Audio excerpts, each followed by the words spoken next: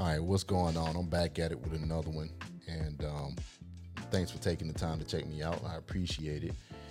So look, I don't know, man. It just never ceases to amaze me that some people will argue, fight, and even die over the dumbest things. So this next one is one of those examples because, you know, when you see this, I mean, it really doesn't make any sense. You know, you got three people who have lost their lives over an argument about who has more money and who's got the biggest gun. I mean, when you hear this stuff, I mean, when you see it, it's like, this is unbelievable, but it happens. So check this one out, and I'm gonna offer up my thoughts after this one. Family members tell Fox 5's Joy Dukes they can't even begin to process just what happened. I fell out because this is not what you want to see.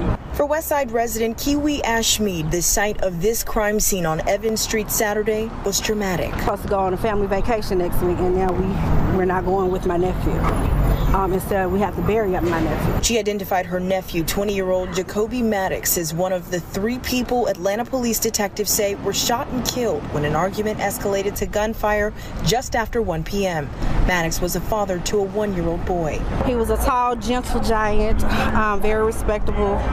Unfortunately, you know, the streets got a hold of him. As a longtime resident, this woman, who identified herself as TT but did not want her face shown, says she's seen just how dangerous the streets can be. She says she was there in the moments leading up to the shooting.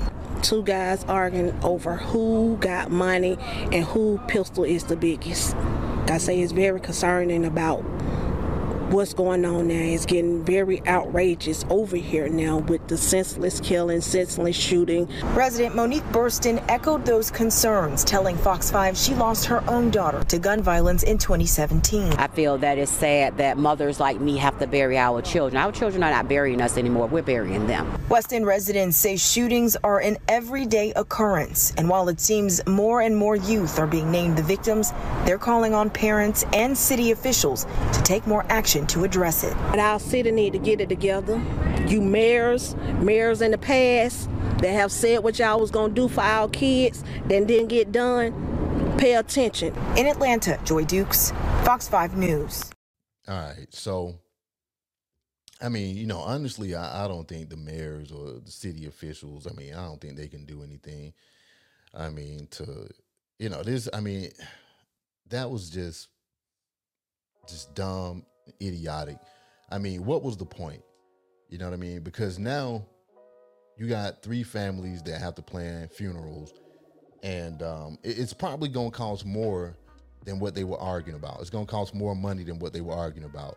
I mean, in these situations, it's really kind of hard to feel, you know, for these individuals, because it was just too easy to walk away. I mean, yeah, your ego might take a hit, you know, but at least you're still alive. And then on top of that argument about the money, they're out there arguing about who got the biggest gun.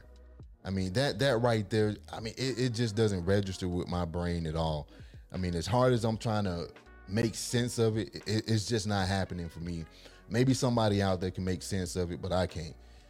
And what's really scary about this whole situation is that you had other people around that had nothing to do with it. They could have been hurt because, as you know, in a lot of these situations, you know, these fools can't shoot, and they end up sending rounds all in the cars and houses and buildings. So, I mean, I guess that's kind of like a silver lining that, you know, nobody else got hurt when all of this went down. But here's something else. Some people really need to get off of this materialistic display of one-upmanship. And if you don't know what I'm talking about when I say one-upmanship, it means the technique or practice of gaining a feeling of superiority over another person, right? In this situation, it was a display of one-upmanship over who got more money, going back and forth about it. Somebody probably got mad, which led to who got the biggest gun, and then that escalated to using those guns, which unfortunately led to the demise of these 3 individuals. So here's my advice, and I want people to remember this. Choose your battles wisely. Now, am I saying that all conflict is avoidable? No, it's not. But when it comes to stupid stuff like this, I think it's avoidable 99% of the time, right? You know, all 3 of them had the opportunity to walk away. And you can't say that the opportunity wasn't there. They just chose to ignore it. I always talk about the battle of egos and these pissing matches that people have with each other. Well, this right here is an example of it, right? But like I said, choose your battles wisely, because you have to be very selective of the problems, arguments, and confrontations that you get involved in. I mean, one of them had a 1-year-old child, and now what? So save your time, energy, and effort on the things that matter, not on silly and trivial things like who's got more money and the biggest gun. So that's it, man. That's what I wanted to drop, because I had it on my mind, and I was like, man, this can't be real, but it happens, and it did happen. So till next time, take care, stay safe, stop getting into these arguments over just stuff that don't matter, dumb things. Learn to walk away. So take care, stay safe. Peace, y'all.